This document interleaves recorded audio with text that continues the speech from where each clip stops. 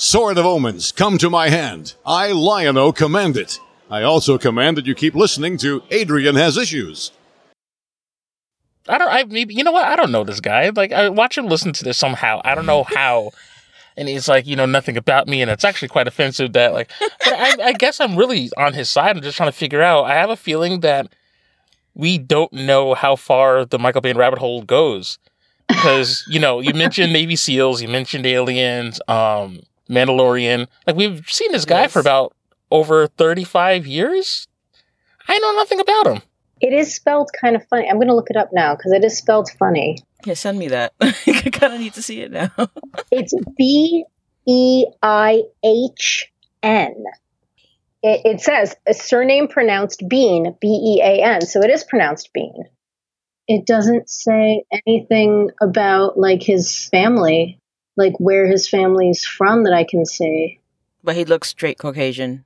He's like a dark blonde, and he either has like blue or green eyes. Okay. So he's like white, but like, is he like French white, or is he, like some Welsh, or is he like German white? Maybe, I don't know. He's been this is interesting. So there's a film that he was in that it's not a German film, it is a German film. So maybe he's German. That would make sense. It does look like... You know what? I could ask Ina. I have a girlfriend that she lives in Germany now. She lives in Berlin. And she's from Long Island, but she lives there now. I could probably ask her even, like, if she's heard that name. So I totally forgot. He was in Tombstone. Wait, was he Johnny Ringo? I believe he was Johnny Ringo. How? I've watched Tombstone at least 3 times a week for a solid 5 years. Because remember that scene between Val Kilmer, between Doc Holliday and Johnny Ringo when they're in the saloon and they start speaking Latin back and forth to each other, and they start showing that like they're a lot more educated than, the typical gross dude in, that time period. When I first watched it, I was like, this guy looks so familiar. But he had way more facial hair than I usually see, because he's usually shown like pretty clean shaven, probably because he's always playing military people. But he had like a lot of like more than 5 o'clock shadow. See, now I'm really embarrassed because at this point, like I said, that movie was religion in my household. Like, we used to quote it constantly. And to the point where even when I have coughing fits, I still remember that one bit where Val Kilmer's like, because he's playing Doc Holliday and he has tuberculosis, and the one guy's like, the one cowboy, he's like, what's wrong with him? Lunger is like, well, I hope you die. All right, I'm just going to go ahead and start the show, because at that point, I'm like, what else do I not know?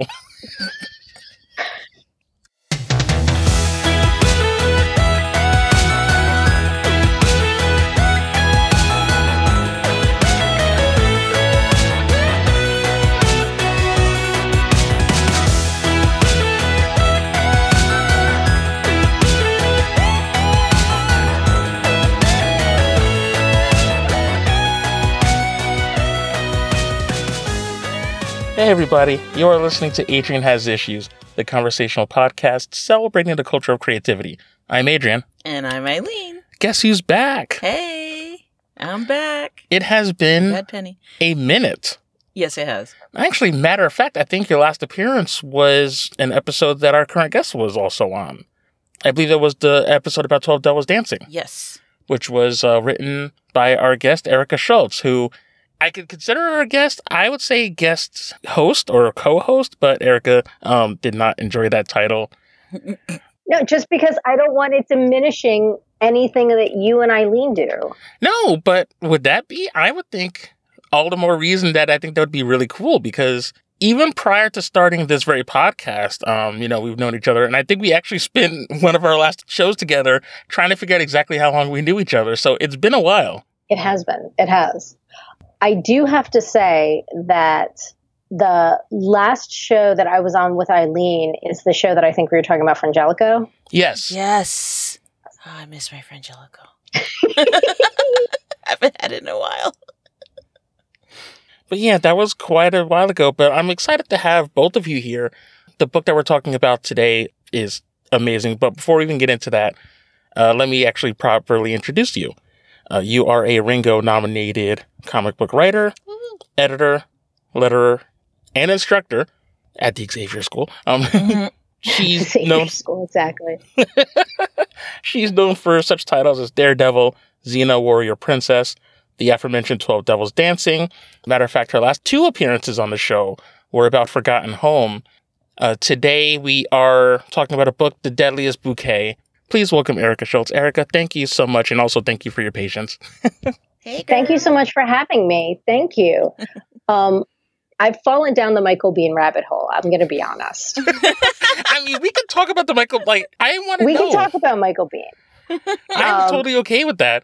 Only because before we got started, we were talking about Erica's previous appearances, and every episode we talk about at least one kind of like semi-obscure action movie from like either the 80s, the 90s. Matter of fact, what was the last time we were talking about The Island? Yes. We talked about The Island. We talked about the A-Team. We've talked about Navy SEALs. Navy SEALs. And that's where we kind of got onto the Michael Biehn thing, because we talked about, like, we were talking about Michael Bay films and James Cameron films. And, you know, you look at all these different films that Michael Biehn was in, you know, because he was in The Rock, which was Michael Bay. Right. He was in Aliens and Tombstone. Yes, Tombstone and everything. So yeah, I mean, but I do believe that he is German, just because I'm seeing a couple of credits on his IMDb that are like Die Arschmensch kind of things.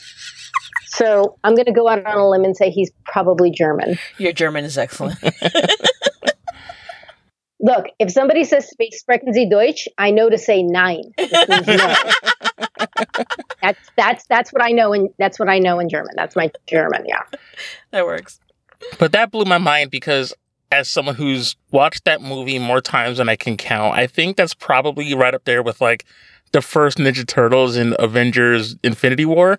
As like the number of times like I've watched that is ridiculous. And the fact that I've seen his face, there's so many close-up shots because the movie has to tell you just how intense he is. So I don't know how I couldn't picture Michael Biehn, and he's Johnny Ringo. He was Doc Holliday's nemesis. Most of the movie is just him and Val Kilmer speaking Latin and twirling their guns or shot glasses at each other. I think it's because so often he plays a military guy. Right. And because he's in the military, he usually is close to clean shaven. Whereas in that movie, in Tombstone, he's like literally caked with dirt, like all over his face. And he's got like 5 o'clock shadow plus. So I think that's probably why he wasn't as recognizable. That's so wild. Mind blown. But that is a great movie. Tombstone is a great movie. Val Kilmer had to lose a lot of weight for that movie. He really did look sickly. I mean, the makeup job was borderline cartoonish because they really laid on just like he wasn't just sick, like he was knocking on heaven's door. Yeah, they almost like spray painted him with like gesso. Like he was like white. He was like reflecting sunlight white in that movie. That's so wild, but I think it's also one of his best performances. Because that was, pre-Batman, I think, or just right around that same time. Mm-hmm. I think it was before Batman, but yeah, I mean, he did have a genuinely good performance in that. And it's so funny, like the actors of like the 80s and the 90s that we were talking about before, like, I almost think that like you look at them now and you're like, wow, they're terrible actors. But back then, I mean, they really, you look, let's say like Robert Downey Jr., Mm-hmm. you know, when he was still using, he had an Oscar nomination for Chaplin. You saw, like, now everybody thinks Robert Downey Jr., you just think Iron Man. Right. No, he's an insane actor. Prior, like Less Than Zero, oh my God. Like, that movie was like, first of all, that movie I think is tough to watch. Yeah, it's not an easy watch at all. Yeah, it's not like a feel-good movie at all. But, like, you see, like, the I don't want to say the passion, but like the real sort of like despair. Mm-hmm. You know, it was crazy. Yeah, he's always been an excellent actor since way back. I mean, I loved him even when he did Ally McBeal. You know, it was just like, yeah, he was, you know, and also just talented musically. And it was just like, it was such a shame when he was off. But it's like his being in addiction, probably one of the best depictions of addiction that I've seen. definitely. And I think it's because it came from a place of realism. I'm glad he came back. I'm glad they gave him a chance again. Which is baffling to think about, considering they pushed hard to keep him from getting that role. Like, that was nothing short of a miracle from at least the way they tell the story. I mean, and also we don't know, like, what really happened, or at least I don't. Well, they wanted Tom Cruise for Iron Man too, Yeah. I think. No. Matter of fact, they even wanted Sam Rockwell, apparently. For Tony Stark? Yeah. Like, nothing against Sam Rockwell. I think he's a very good actor, but he's so skinny. A lot of padding. Like, he's like so, everything on him is like such a straight line. Like, there's no angles on him. Like, you need somebody who at least, like, one thing about Robert Downey Jr. was, like, one of the things that helps him get clean and sober is, like, he works out and he's like he does like martial arts and all this other stuff. So, like, he kind of had the physicality for it already. Mm-hmm. Sam Rockwell, I just see him, like, dancing on a stage and being a goofball. That scene is forever etched in my memory, which is why I love him. Though, funny enough, I didn't realize one of his first roles, because I think I'd mentioned the first Ninja Turtles movie, that scene where they're in, like, that club with all, like, the wayward kids with the Shredder. He's the guy that's, like, showing them around, and he's, like, giving kids cigarettes. He is part of the Foot Clan.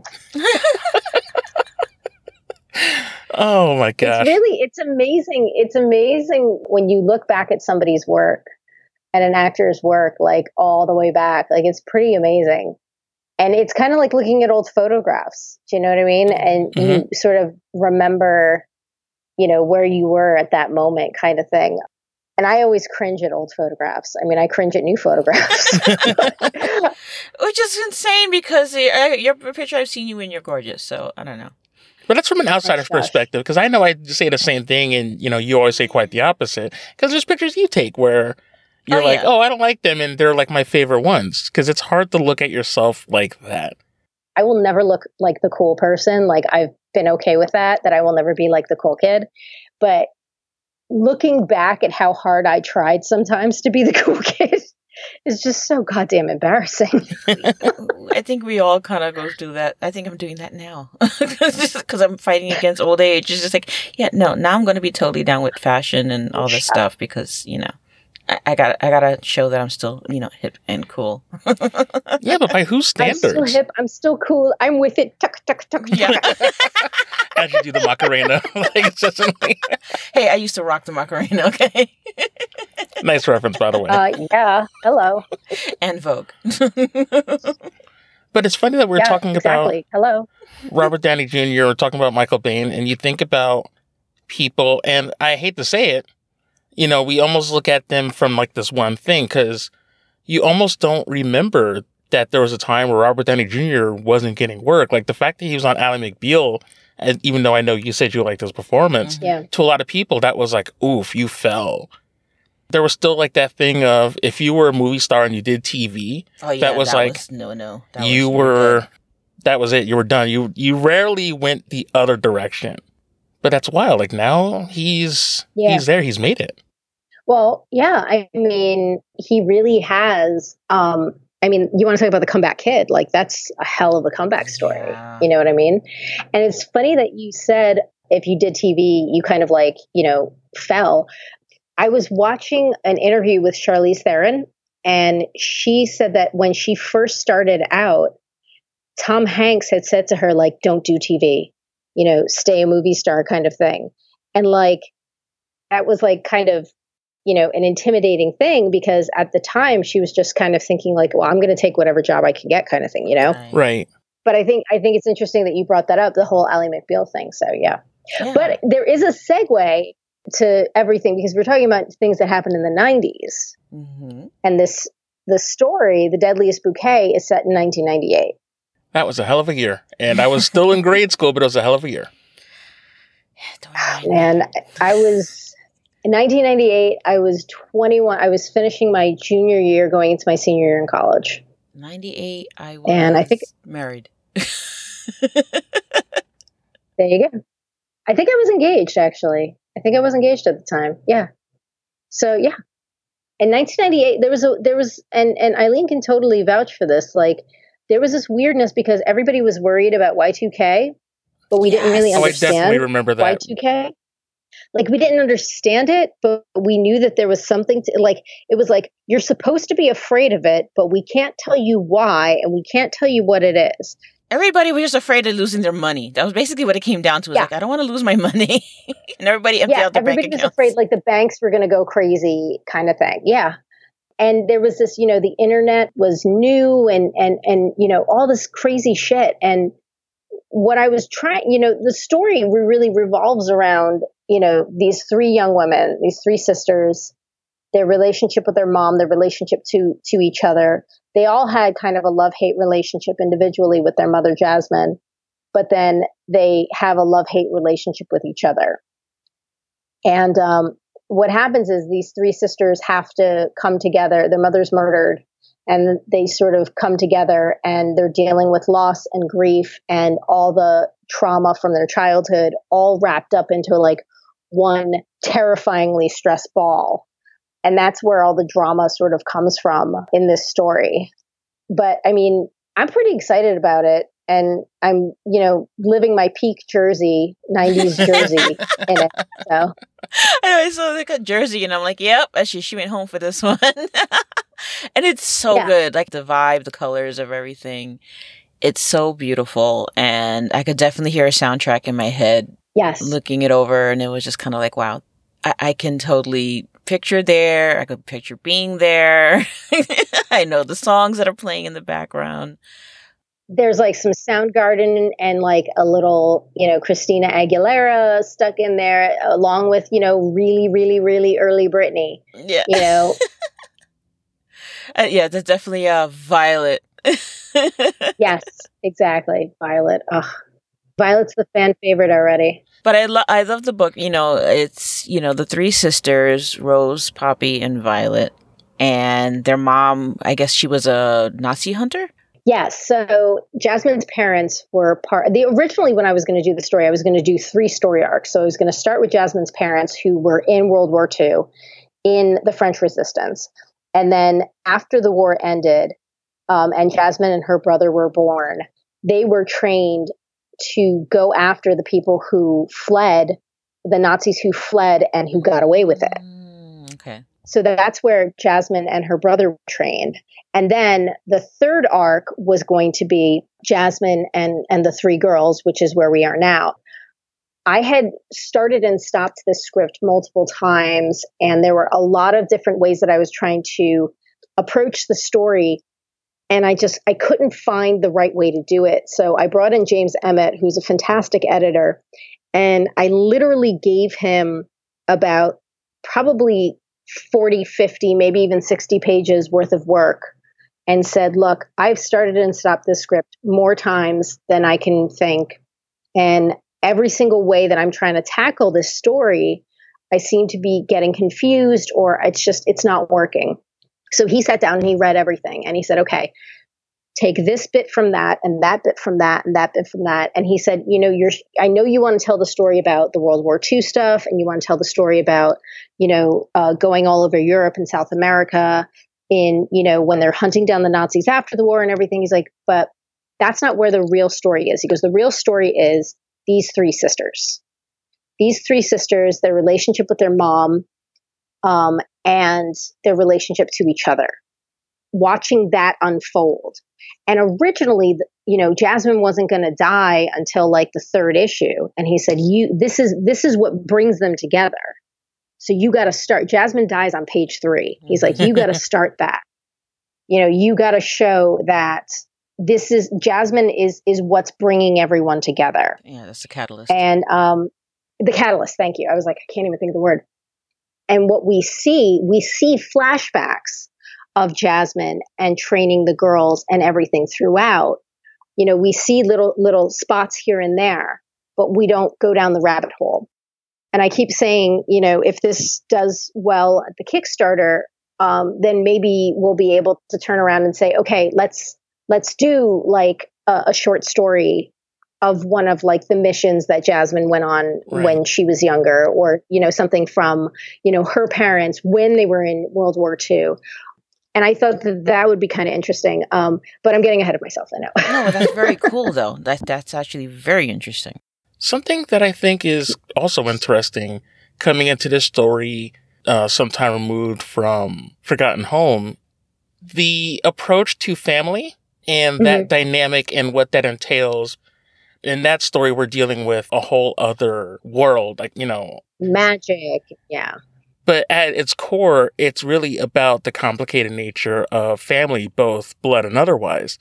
And I noticed this is something that you incorporate a lot into your work. I don't know if you wrote them like roughly around the same time, but I don't know, would you say that there's kind of like a underlying message in a lot of your work recently? There is. And to be honest, I think that my writing, I mean, I've been very open about talking about this. My dad passed in 2016, and it was like a very tumultuous time because my father and I had a very complex relationship. And I think that my writing has changed since then. The experience that I had when my dad passed away, the experience that I had dealing with his estate and everything. And I actually do get some of that into the Deadliest Bouquet, because one thing that happens is in the state of New Jersey, if you don't have a will, you automatically have to go to probate, which is a pain in the ass. It just complicates things. And there's always something else. Like I always joke, I always say "c'è sempre qualcosa," which in Italian means there's always something. And that's like the thing is, the second that these sisters think that they've, figured something out, the other shoe is always dropping. And that's what I felt like when dealing with my dad's estate and all that other stuff. And one of the sisters, Poppy's husband, is a lawyer, and he offers to help. But because Poppy is so concerned with all the crazy family secrets that they have, she's pushing him away. Right. So even as much as, and this happens all the time, you're in such a despair place and people are offering to help and you're shoving them away because one, you feel that them offering to help, then therefore you're not assertive enough to do the job yourself. So it makes you feel like crap. But also, you're like, I don't want to bring you into this crap. And Poppy has like this whole, each sister has a definitive arc. And Poppy has this whole thing where, she left home. She's the middle child. She left home. She moved out to California. She has a husband. She has 2 children. She wants to leave this crazy ass life behind and just be normal. Right. And when Jasmine, her mother, passes away, she gets sucked back in to the drama, the family dysfunction, to all of the crap that she worked so very hard to leave and to escape. And it's this back and forth that she's sort of fighting with herself of, I want to be here for my sisters, but I don't want to be here for me. Another thing that I did was, and I'm one of 3. I'm the baby of 3. Oh. And yes, I'm the baby. Trust me, it did not mean that I was spoiled. Believe me. Yeah, because you don't come off as a youngest sibling. You come off more as oldest or maybe middle. Hey. Yeah, my brother is the oldest. You guys may have met my brother at a convention. He usually comes to New York Comic Con. Mm-hmm. But my brother is the oldest, and then my sister, and then me. And when I was writing this, there's a dynamic between 3 kids when you have 3 siblings. And it's this round robin of like changing alliances. So Yes. if 2 of them are having an argument, then the third is going to sort of assess the situation and align with the one that they think is going to win. That will change very, very often. That's amazing. As one of 3 siblings, I can concur. And you understand that, right? Mm-hmm. And the alliances will turn on a dime, and it's like 2 against 1 will then flop to the other 2 against 1. And it's something that I actually have in the story where, one of the characters says, literally 5 seconds ago, it was all hugs and now you're jumping on my ass, So it really is there's a realism to that. There's no magic in this. There's no, there's nothing crazy aside from, a family that was taught at a young age how to kill and how to get away with it. But there's, a lot of this is very just grounded in emotion. My family was not some like crazy Nazi hunting people or anything like that. Oh, man. But Oh, well, that was my question. there is, I'm joking. but you could consider my grandfather a Nazi hunter because he was in the army in World War II and liberated a camp. So I mean, yes, he could be considered a Nazi hunter. But the idea is like it's about grief, it's about loss. It's not just about who you are, it's who you are, who you think you should be, and who you ultimately are going to become. I think everybody has a breaking point, and we're going to see these three women at their breaking point. It's not going to be pretty. And that's something I've been reading it. It really resonated with me. I really got that your relationships that you paint are always so real. And it's like that whole dynamic with the siblings and kind of that thing of we love each other, but we hate each other. And it's like, I can totally see being in that situation, the whole dysfunction of it. So relatable. Well, you're one of three, right? Yeah. I'm the oldest though. I have two younger brothers. Okay. But you get it. Yeah. But you get that. Yeah. Absolutely, and I come from a very large family. My father is one of 9 siblings, so that's a lot of cousins, and I'm the oldest of all of them. Yeah. So, and a lot of the families had, my cousins were one of 2 or 3 kids, a lot of the families. So you saw a lot of that. And then even the different age, between all of the cousins, you had your different tiers of age groups. And I've always told you those stories about my cousins. That's pretty much what happened.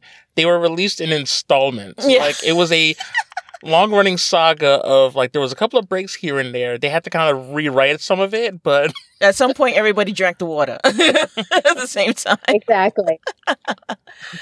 So it was just like kind of seeing that, and then also dealing with grief. Recently my uncle died of COVID.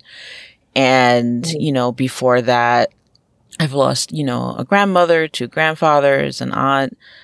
And kind of knowing what my mother, and my father went through, and their siblings, and kind of going through that whole thing of settling their estate and going through their things. And, it really is this really big process. And, those on the outside of the inner family, you really want to kind of help, and you want to, you want to be there for them. But ultimately, there is that dynamic where you kind of close ranks and kind of want to settle everything, yourself, and do that grieving together. And then at some point, you add kind of everybody else in. So like when my grandmother died, my father's mother, he's the oldest of the boys, second oldest of the 9, and very stoic and very much kind of leading the family. They kind of look to him to kind of, lead. And I remember standing over the grave and, walking up to him and being like, all right, I'm going to back up my dad because I'm the oldest in his family. Mm-hmm. There's also that idea of, because there's multiple children, there's that thing that is always tough is, how do you carry on? Because I think larger families like yours and mine, who picks up the slack for the family? Like if there's a case of like a matriarch or patriarch, whoever that may be, if they're gone, then who takes up the mantle? So I'd imagine like... There's a vacuum there. Right. And that's kind of the other dynamic, which I love about this book, is having these sisters deal with that because they have to figure that part out too. And that's the thing, like Rose was the one that she was the oldest, and Rose is the one who stuck around. She ran the flower shop with Jasmine. So it's, and this is something actually that the officers explore. It's like, okay, well, who would have gained, because there's still this sort of murder mystery wrapped around this as well. And, the officers are asking, okay, well, who would have gained the most with Jasmine's death? Well, Rose ran the shop, but, all 3 sisters had an equal stake, and it's not like they weren't wealthy, they were making their payments, but it's, nobody was living in the lap of luxury kind of thing. They were just doing what they were doing kind of thing. Mm-hmm. So, I mean, when I was pitching the idea to everybody, I said, it's basically like Law and Order meets Clueless meets Singles, kind of, 90s aesthetic, but there's still some like fun kind of kitschy moments, but those are mostly the character beats. but yeah, I mean, there is this murder mystery that is still sort of looming, and it's not just, you know, a parent died. It's a parent died in a violent way, Mm-hmm. and you know, now we have to, you know, figure this out, and obviously, you know, deal with cops, and you know, who wants to deal with the cops? No offense Exactly. to anybody, but you know, hey. So Well, yeah, it's messy enough as it is. And then you have to bring in a whole other scenario because their job, well, on paper, is to investigate, like you said, who would gain the most from this. Because, you know, talk about Law and Order or any of those kind of like procedurals, the first thing you think of, okay, it was Yeah. clearly one of the family members or someone close that did this. It's not always, you know, a random act of violence. There's usually motive. So I'd imagine, considering the background of the family, that's not something they're going to want to have out publicly. That Yeah. the fact that they're assassins on top of, you know, sisters that, you know, work around a flower shop. So there's that whole point of they don't want to get the law too close because then I'm sure they'd have a whole lot of things to have to explain. Exactly. And Poppy didn't even want her family there, you know, so much less having the cops there. Which goes back to the whole closed ranks thing that you were talking about. Yeah, you really do. You kind of just, you know, insulate, and they're going to have to deal with the dynamic of, you know, the age thing, the, Yeah. you know, who leads in the investigation, who deals with the cop. Well, I guess Violet, you know, she's really good at dealing with people. You know, I really did resonate with Rose, though. she's my chaotic bisexual. Yeah. So she's like, all right, which was really cool to see. It's like, all right, she's just kind of hitting on everybody. I'm like, you go, girl. You know, I really related to Rose, but then again, I'm the oldest, so I know like I'm that person that, you know, when my parents pass, hopefully not anytime soon, I'm going to be the one that's going to be handling the estate and all of that. So that really kind of struck a nerve with me. But Violet definitely is fun. I think everybody can see a bit of themselves in each of these sisters, or sort of a combination of. And you see, sort of, definitely in the second issue, but it starts off in the first issue where you see, you know, Rose sort of taking charge, and Violet being this sort of loose cannon, and Poppy sort of being aloof. But at the same time, you start to see the barriers that these sisters have with each other start to slowly come down. And, you know, it is definitely a very love-hate relationship. And, you know, Eileen, you know, being one of three, there's sibling rivalry, and there's all kinds of, you know, that sort of cauldron of swirling shit that, you know, kids are raised in, to top off, you know, having this very sort of unorthodox relationship with your parents, and, you know, learning basically learning how to be an assassin. You know, that's not something that people really think about, you know. Also, I mean, you think about Jasmine herself when she was younger. I mean, the responsibility that she had from her parents, you know, like, this is what you're going to be doing with your life. That's kind of crazy. Like that responsibility of, you know, you are responsible for saving these people, and for, you know, basically going after these horrible types of people. Like, that's a huge responsibility. So the girls, sort of, each one of the sisters has their own sort of, you know, animosity toward that responsibility as well. And I would imagine that, you know, growing up being trained by their mom, they had to practice with each other. So now you have that aspect of these kids they're basically literally battling each other in certain scenarios, you know, and kind of having that physical aspect even between themselves. And yet somehow is trying to still be a cohesive family unit, still keep the secret of their work, or, you know, or their mom's work. Yeah, that's got to be really trippy, you know, especially for kids, you know, then your growing years, to have to kind of grow up that quick. You know, you see why 2 took off. One of the things that we really explore in the story is this idea that, like, Poppy hates having secrets. And, you know, she swears up and down that she doesn't keep anything from her husband, but obviously she does, because she's, you know, she hasn't told him everything about her family. Right. And how do you even breach that topic? I know he says, like, oh, they're very dysfunctional, but he doesn't really understand yeah, how far that goes. He has no idea the level of dysfunction, you know, like, he thinks that, okay, well, you know, maybe it was an abusive family, you know, blah, blah, blah, blah. But his knowledge is just so not where it should be. And there's a I was just lettering it the other day. There's a sequence between Rose and Poppy where Rose says, "How much does he know?" And Poppy says, "Less than you'd like, but more than I'd like." Because, Rose is always saying, like, "Are you embarrassed about us? Like, I understand we didn't have June Cleaver for a mom, but like, is there nothing redeemable about what happened, like about our lives that, you don't want to have anything to do with us," kind of thing. And, trying to find a relationship or trying to find sort of the middle ground to a relationship, you can see that between these three women. And that's important. And, Poppy basically hasn't told her kids about them because there's that back and forth between Violet and Holly, who's Poppy's little girl. She doesn't even know who her Auntie Violet and Auntie Rose are. Right. It's not just arm's length that Poppy keeps them at. She's literally on the other side of the country. Right. She totally separated herself from everything. Yeah. And, and I'm sure as a child, the things you go through, you don't want your kids to go through the same thing. So she goes to the other extreme where she's protecting them to the nth degree, where they really don't know anything and they're completely innocent. And that's the thing is, like, they're completely in the dark. So you got to ask yourself, like, yes, you're protecting them, but at the same time, at what cost? Like, they don't even know where they've come from. Mm-hmm. And how do they deal with things if it comes out? Right.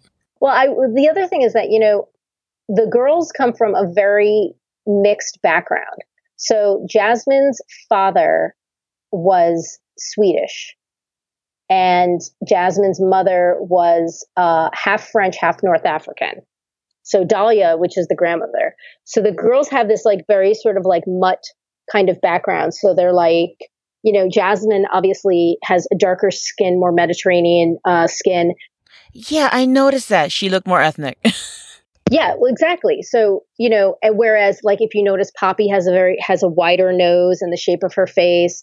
Their dad, the dad of the three girls was, your typical white dude. American mutt kind of thing. But these girls they're not even able to really reconcile their cultural history or anything else because it's just, this is your duty. Right. Like this is who you are.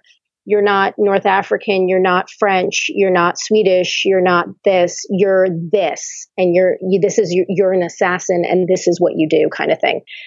And, not even being able to sort of explore anything else, I think is tough. And I think, Poppy's trying to do the ignorance is bliss. But I mean, you'll see that she, it's really not the best thing for her marriage. Yeah, that's something that I didn't even take into account when I was reading it, is the cultural aspects of not only just their personal relationship, but even how they deal with it, because I guess that would lead into that could be a whole other podcast right there. But yeah, because like to me, I think of like the whole American experience, how people that came from all these different countries and came here and their culture has been sanitized. And also how they deal with family issues, because, certain things are universal. Family complications are not necessarily inherently exclusive to one culture, but certain things don't necessarily cross over. So I'd imagine there's probably a little bit of that as well. Yeah. And they don't have the like Eileen brought up this idea of like, when something happens, how do you cope with it? They don't really have coping skills. Like they just have like, everything is offensive. Right. It's all survival. Yeah. Thank you. Everything is pure survival. And so when something like this happens, what do you do? So they don't even have the capacity to cope with their mother's death, because all they're thinking about is how do I get to the next step? Yeah, they're not even grieving. It's all kind of like, all right, whose ass do we have to kick, and how do we, survive this and protect our identities and our past, whatever, from the cops, and yet still find out who took out their mom. Yeah. And that's so much of this is, indicative of a lot of things. I'm even taking this outside of, let's say, a family issue, is that sometimes we don't really give ourselves time to grieve. Mm-hmm. in dealing with, like, let's say traumatic experiences, because, and I don't know if this is strictly just like a cultural thing, or is that just maybe trying to, it's hard to kind of sit there and deal with all that. So sometimes it's easier, at least in my experience, I don't want to speak for, concentrate on the logistics. Sometimes you don't even realize that you're sidestepping it until there's so much time removed, and you look back and you go, shit, like I never really dealt with this thing. Yeah. And who'd really want to? And that's no shade to anybody, because that's a lot to handle. But the fact that you even allowed your characters to go through that, that's not something that, you see in a lot of books, because it's funny, you talk about the next thing, because it's always, okay, here's the next set piece. Here's the next line to go through. But you're really watching them just struggle in real time, because they're really having to learn how to be sisters again. Not even again, maybe possibly for the first time. They've never really been able to see each other as sisters. They've always had to see each other as either obstacles or allies. But like with family, it's sort of the ideal of family is this idea of like you're loving your brothers and your sisters unconditionally. And that's kind of the ideal.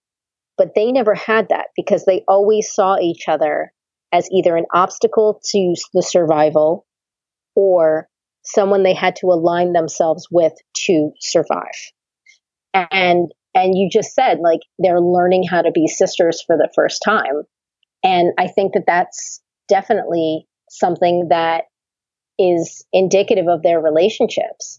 I'm the first person to say that, my brother and I would never consider us close until after my dad died and after my father passed.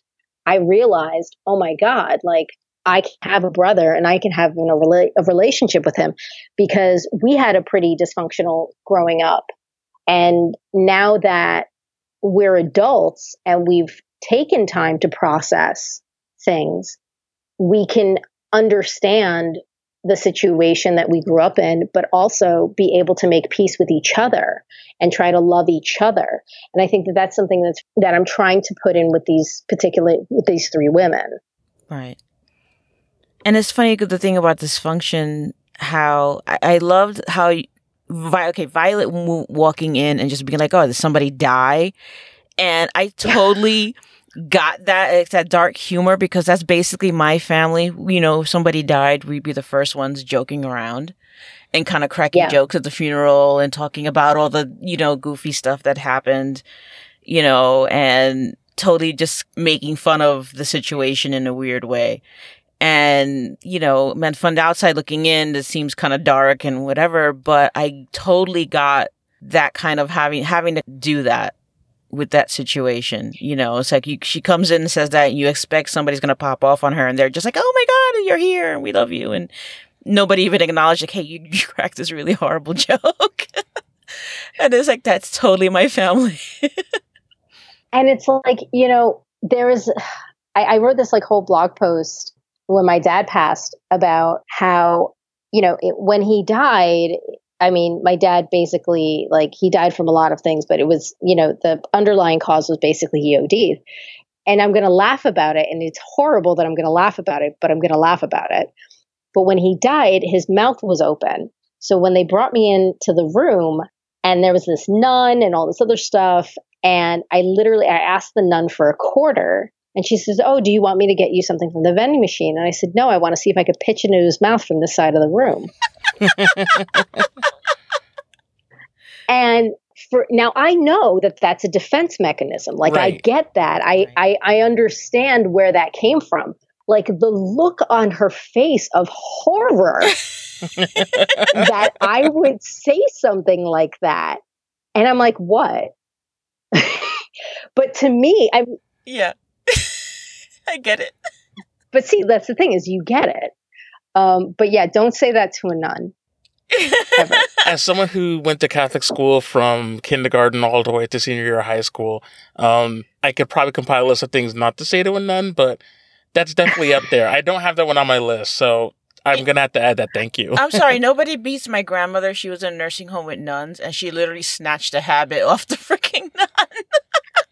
Well, see, She got that's mad. just indicative of the nun because, not for nothing, No, I those thought the habits nuns were are- getting mad, but she actually just laughed and thought it was funny. I'm like, God bless, because my grandmother is not easy. oh no, that just means it was not tight enough because those things do not move. Like, that They're is not like, supposed to. I thought they were glued on. No, Pretty much, and they well- were like those nuns that they look like the flying nun. Like the habits were really kind of elaborate that way. So I don't know. My grandmother, like, she must have she was still strong at that time. oh, that nun's habit game was not on point, and that's her fault. Yeah, she That's her fault.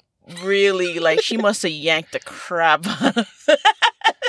And my mother was mortified. And it's not even like we're in that same faith, but it was just a thing of, oh my God, like, you did that to an uncle. My mother was raised Catholic. My grandmother gave no fucks. There's two And the things. nun didn't care either, thank God. There's two things that are pretty much indestructible. It's like vibranium and like nuns' habits. Well, that one didn't last. Like I said, well, she Well, then maybe the new Captain America can get a habit because the one thing. I mean, I love the show, but I do have to say, like, I think Falcon needs a helmet. Every Captain America has a helmet. I don't know. You know what? My thing was really weird. I had a thing about like the cheek guards, like the white cheek guards, and it was like, I don't know if it was like the fit or something, but I'm like, I know it's very much like the comic, but in the execution, I'm like, I don't know. And then the glasses wrap around the outside of it, and to me, it reminded me of Gambit. well, that's like, well, see, this is why I can see that. we Yeah. were talking about the 90s. Mm. Atlas and I, shout out to Atlas, one of my close friends and former co-host back in our old show. We used to argue for hours because as someone who grew up in the 90s, it was always like that weird like high school wrestling headgear and of course shoulder pads and pouches. But that headgear, yes. he used to get livid every time he saw it. And I'm like, no, it's cool. And I realized I was on the wrong side of that beef. But I want to point out one thing. And of course, these are all spoilers, so whatever. If you haven't seen it by now, that's your own damn fault. Someone brought up this amazing point about the Falcon and Winter Soldier is Captain America's shield is made out of vibranium. Now, we've seen vibranium work in so many ways in this series. Like, Cap has thrown the shield. It's gotten stuck into a wall. And I always love that part, and it's really nice attention to detail, is when he goes to grab it out of the wall, he literally, like, does, like, a spin, grabbing it and having to pretty much pull with two hands with all of his might, being a super soldier to pull it out of the wall. Okay? Mm-hmm. So that's happened multiple times. We've seen this thing take out Quinjet. We've seen it do all these things. In Winter Soldier, the movie, it got jammed into the side of that van. Yeah. And they almost didn't get it out. So tell me why then Sam Wilson throws this at Batroc and Batroc manages to knock it out of the air with a chair. I didn't catch Look. that. because that's the way it was written in the script. Someone pointed it out, and Good now answer. that I can't unsee it, and that's all I have to say. Thank you for coming to my talk. My TED Talk. Yes. I say that all the time. I say that when I rant at my students and I'm done, I'm like, thank you for coming to my TED Talk. Now do your work. Well, okay. There is a Catholic school reference in the first issue because I don't know if you noticed, there's a flashback and you see Poppy in a Catholic school uniform and she's having a conversation with Jasmine and Jasmine is telling her, sometimes we have to keep secrets. You have to keep your family safe and that means keeping secrets. Yeah. Mm-hmm. I think, like, yes, they do love each other and they keep each other and they defend each other, but they're also like, it's kind of like that thing, like if somebody says like, oh, your brother's such an asshole or your sister's such an asshole. And you're like, screw you, you can't say that. And it's like, but you say your brother's an asshole all the time. Well, It's like, I can say that, but you can't. Yeah. That's exactly what it is. And like, that's kind of their relationship, So, like Rose and Poppy or Rose and Violet can literally go to physical blows. But if somebody else tried to do something, then they would be the first person to defend them. Exactly. Yeah, it's still a dysfunctional family as all hell. But I can say in my family, so we put the fun in dysfunctional. So that's you our go. tagline. This is definitely more of like, I mean, there's going to be a lot of like dark humor in this, but knowing the characters and as you see the characters develop, you understand that like the dark humor comes from like a place of like real trauma and real hurt. and that it's their way of coping with everything because they've never really had the opportunity to really sit down and unpack everything. It's always just been, just move on to the next. So what do? Well, you laugh about it, even if it's uncomfortable to do so, Right. But before we close out, we definitely want to bump up the creative team. Something that I've always enjoyed about your work is, you always have an eye for talent. And that comes through here. And I don't know. So, Eileen, I think you had a rundown of. Yeah. I mean, obviously you were the writer and letterer on here. We mentioned before James Emmett, who was your editor. Your interior artist, Carola Borelli. Your colorist, Gab Contreras. And your cover artist, Kevin Wada. That cover, by the way. It is insane. Kevin's work, and I'm sorry, I know this probably sounds like me gushing, being kind of like a fanboy about it. So good. Been a fan for a long time. So when I saw that cover, I'm like, oh, that's definitely Kevin.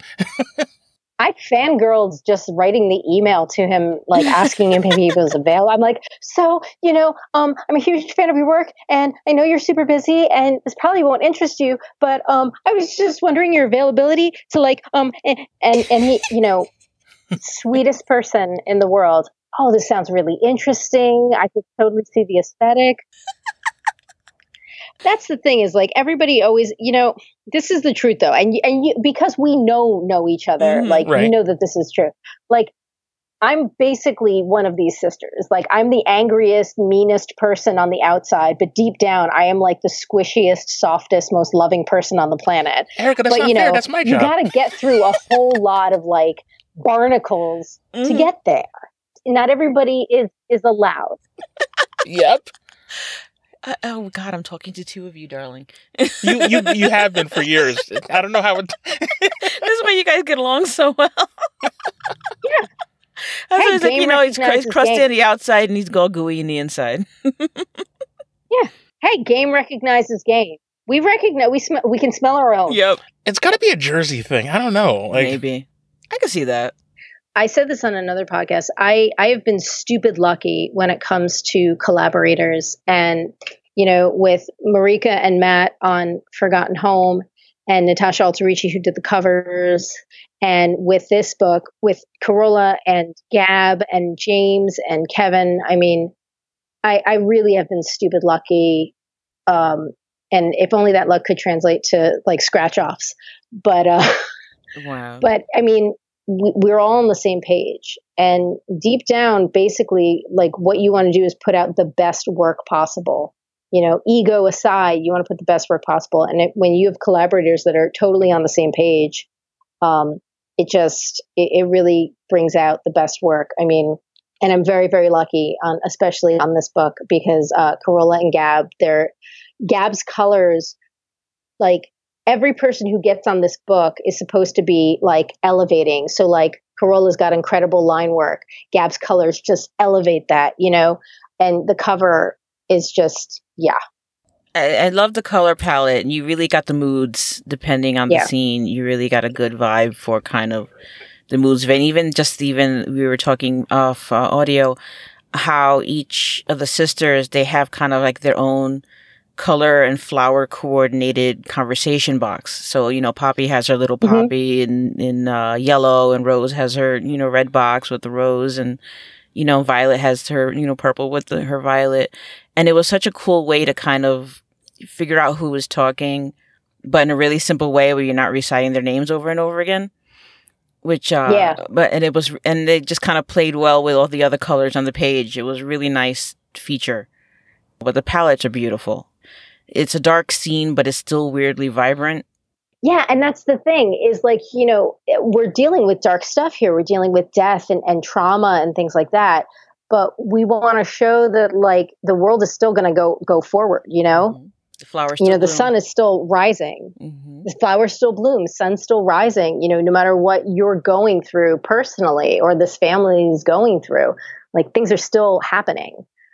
And I think that that's kind of an interesting side note in terms of like what everything's happening today, like with COVID and everything, Right. Everybody's going to go through some stuff, but the world is still spinning. You know what I mean? Like until, Magneto swaps the poles. I'm still spinning.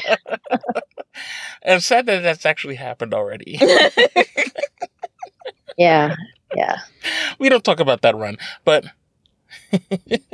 Too funny. oh my gosh, Erica, I know I say this a lot. I say this probably every episode, but I am not even necessarily just thankful that you're here, but also just fortunate to even be able to kind of pick your brain about this stuff. And as a book that, obviously we're trying to get out there and get people excited about, but you really put so much love into this. And even with dealing with so much material that is at times heavy, but it's also beautiful. And it also has, I think, a message that people, I think, can really hold on, like grasp and really take. And I think that's something about your work that's always just been great, whether you're doing a superhero book or, a more intimate indie piece. There's still heart to it. And there's still like, I know it's weird to say about drawn characters, but there's a living, breathing like soul in this. Realism is Thank so you. deep, and that's something that, is relatable. It's not like you're, one thing I hate is conversations that are really stilted. And I love when a writer can write a conversation like, oh yeah, I could totally hear me and my family or my girlfriends having that weird conversation or this awkward one thing that somebody says that doesn't really fit in, but somebody said it anyway, Yeah. And that's what I love about your work, and even this was just really how real the conversations sound, and it's really very well done. And it's Thank something you. that's very relatable, I think, for a lot of people. And I think everybody's going to find something out of this. And especially now with the world situation, this will help people process a lot of things, I think, that we've had a lot of time to sit home and think about. And also, it's just really badass, too. Yeah, and that's the thing. But it's still done in a way where it's not all dark and dreary. It's not like, CSI New York when it first came out and everything was like gray blue tones. And it was just like, why? New York is more vibrant than that. Like, stop. This isn't that, So it's like, New York, like, come on, why is everything like this? Yeah. Yeah, it was just like, no, me and Miami, so like flashy colors. And I'm like, I've been there. It's not that bright. No. But, you have this thing and it's like, all right, you still have that dichotomy between the dark content, but it's still very colorful and vibrant. And you still got something to really catch your eye. And the characters are just, and of course, like Violet, the fan favorite, she's just fun, because she gives no fucks. And that's something everybody can relate to. Or, either you're that or you want to be that. And you guys like always give me a platform, and I appreciate that so much. Like giving me the time to pull your ear about, the book that I put out. And I appreciate the time that you take to like look at the book and really consider it and not just like skim over it and stuff, So I genuinely appreciate that. And I always genuinely enjoy talking to y'all because we always have, whether it's a funny conversation or serious conversation, it's always genuine. It's always sincere. And I think that's just important just for connection as people, Absolutely. Yeah. And that's why we love having you, and one of the things that we love about our platform is just really those connections that we make with people on a personal level, on a creative level, and anybody who's a creator, you're putting a piece of yourself into that. A piece of your soul goes into everything you create. And we want to celebrate that and we want to honor that because we know that this is, it's like having a baby, and everyone is your little baby and they're dysfunctional and they drive you crazy and, and you got to keep tweaking them and kind of, but at the end of the day, this is a piece of you. And it's something that's to be celebrated. And that's kind of what we love about our job is, we get to kind of take those things and elevate them to the respect that they really deserve because so much work goes into this. And even down to, your letterers, your colorists, your inkers, maybe they're not the first ones that are shouted out when a comic comes out, but they're just as important as everything else because you need all those pieces. Yeah. And shout out to Flatters. Yes. I always forget. Shout out to Flatters. There you go. Someone had said this before, and it's like, oh, which more Flatters got shouted out? So I'm going to try to do that. So shout out to Flatters. So there you go. So, your team was incredible. The comic is beautiful. You said coming out May 11th, right? And Kickstarter. May 11th is the Kickstarter, yeah. Right. And we're looking to do 5 issues? Yeah, it's actually going to be an OGN. So originally it was going to be 5 separate issues, but then we decided that we're going to do an OGN. So it's 120 plus pages, OGN, and it's 5 chapters. So 110 pages of story content and some extras. I created some really cool 90s style patterns for the end pages and stuff. And we're really excited about it. So yeah, May 11th is the day. And then I will be stressing from May 11th for the next 30 days. We got you back, girl. We're right here. Can't wait. Can't wait to see the rest of it. You already got me hooked, and I'm so mad that I have to wait. First world problems. Oh, so I know we have fun interacting with you, but if anybody would like to follow you or anything else, feel free to let any tags out or anywhere else that people can find more of your work. Well, you can follow me on Twitter at Erica Schultz 42. On Instagram, I am Erica Schultz Writes, WRITES. My website is ericaschultzwrites.com. And if you go to the shop link, you can pick up all the books that I've worked on. Pretty much everything that I've worked on is also on Comixology if you do digital. And we have a Twitter and an Instagram for Deadliest Bouquet. So on Twitter, it's deadly_bouquet. And on Instagram, it's the Deadliest Bouquet comic. And the link in the bio takes you to the Kickstarter pre-launch page. So if you click on that to get notified, that link will also take you when the page is, when the campaign has launched. The link will take you right there too. And yeah, we're really hoping to make our goal and to be able to get this book in people's hands. The whole team's really done an incredible job. You absolutely should be proud of it, and they all should be. And shout out to Corolla, Gab, and Kevin, and James, and your flatter, wherever that may be. Flatter's name is I just pulled it up. The flatter's name is Sheffel Peterson. It's Chefel. So how would you say that? Yeah, Sheffel or Sheffel. Depends on Sheffel. Yeah. Well, thank you for stopping by. Thank you, Eileen, for being here. Thank you. Even if you're not on mic, you've always been a part of the process. You've always been a part of this team that we've built. Especially you and me and Ashley, my co-host and partner on our sibling podcast, Talking Like a Teen. And thank you all for listening. This is something that really is a labor of love, much like a lot of creators. Like you said so eloquently before, it's something that we really put all our heart and soul into. So anytime anyone listens and gives any sort of feedback, constructively, hopefully, that's really important. I can't take that away. And matter of fact, I actually should throw out your handles, babe. We got the Latina nerd here, and I'm not even giving her due. Cuepa! And your butter pecan, geekin' Rican, Latina nerd. I have my podcast and blog, The Latina Nerd Experience. You can find me on the AdrianHasIssues.com website.